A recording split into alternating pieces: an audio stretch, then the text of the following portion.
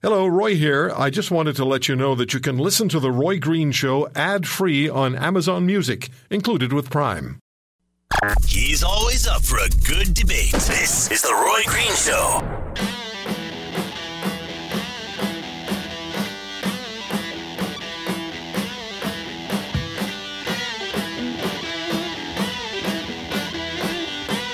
I sure think it's time for us to be very aggressive in rounding these people up who carry these guns around and brandish guns and use guns, and just saying you are not going to terrorize the city, you are not going to engage in this kind of antisocial, unacceptable behavior, and I think that's exactly what we're going to see happen.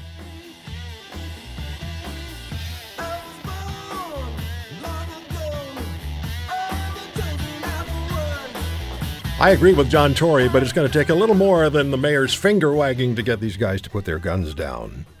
Joe Warmington, great columnist with the Toronto Sun, joins me, and it's always a pleasure. Really, it's an honor to talk to you, Joe, because you're one of the few sensible people I know. Period.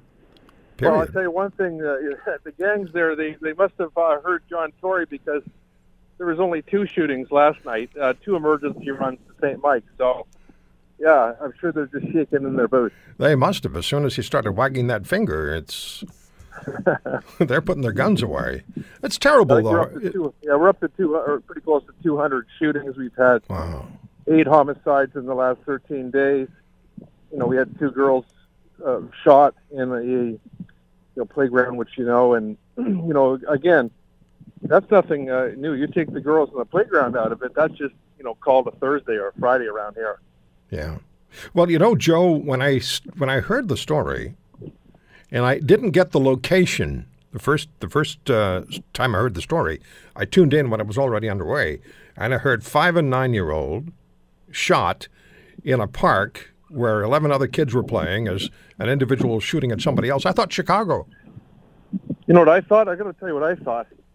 I thought I have a 5-year-old who was actually at that time playing in a playground. Not that one, but that's what I thought, and that's what every parent thought. Yeah. I know what you mean, though. I get your point. We're well past that. I mean, we are that now. Well, I hope we don't become Chicago. I mean, take a look. We are Chicago, and it's even worse in many ways because our shooting in Chicago, and I've been there, I've covered many things there. It's pretty well in the same area where they do it there. It's horrible, and again, it's really bad leadership there. Here, it can happen anywhere. They'll come right into right into Yonge and Dundas and do the shooting there. They'll do it at a funeral. They'll do it in the Eaton Center. They'll do it on Yonge Street, in a school, in a church, anywhere. What is it going to take I don't think it's going to be stopped. What's going to take to slow it down? Roy Green Show. Go back, listen to Roy. You ever heard of Roy Green? Listen to the show 15 years ago. Mandatory minimums. Yeah. And it was 5 years. You know what it should be? It should be 10 years, and it should be consecutive, with whatever it is you're also convicted of. So if it's attempted murder, you get the attempted murder, whatever that is, and then an additional 10 years for a weapon on top of that. I'm talking either a knife or gun. And then we'll see what people are thinking then. But you know what? All the lawyers will be emailing in now going, no. Oh, sure. And you'll get these civil rights activists telling you that you're wrong, that you can't do that kind of thing. You can't punish somebody like that. They're ruining our country. I mean, the border is open. The people are running around at will. They're shooting at our damn kids in the playground when they want to. That's what's going on. Somebody has to yell at these people. I mean, our kids are dying. The only reason why it's not at 100 homicides in Toronto is because of the EMS, paramedics, and the amazing doctors and nurses in these units that they have to push everybody else away and lock it down so that they can go in and save the lives of these gangsters that are being shot. Everybody else, go to hell. You wait. And if you're there with somebody that's sick, having a heart attack, wait outside. You can't come in because a gangster might come in and shoot the place up. It's out of control. And it's disgusting, and I'm so angry about it, but I don't know what to do because I just keep telling it year after year. And you're the only one that asked me to come on. And you know why? Because you're the only one that'll call it as it is. I mean, everybody else is afraid. The other day, when this happened, a lot of the shows were talking about everything else except for this, just glossing it over. Can't gloss this over. I'm talking about the two girls that were, And I'll hear you. shot. Yeah.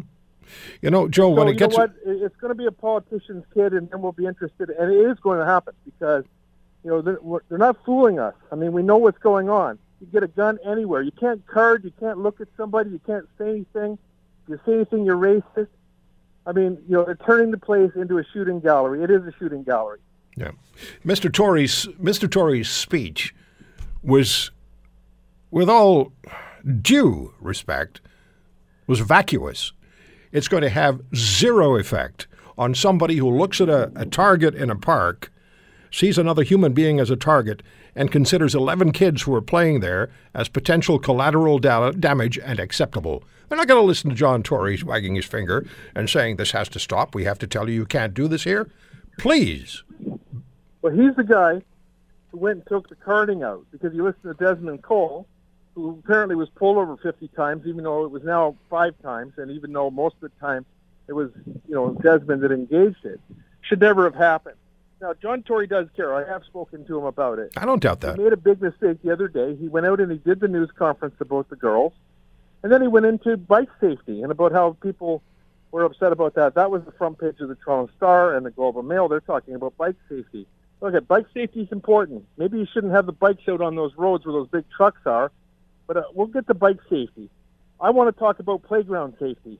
I want to talk about, you know, average people. You know, I covered and I was on your show about Ruma Amar at the bowling alley. I know no one knows her name or cares about her. She was just married, and she's dead because she went bowling with her husband and her sister. And there's a lot of other names. I mean, we can go through them all.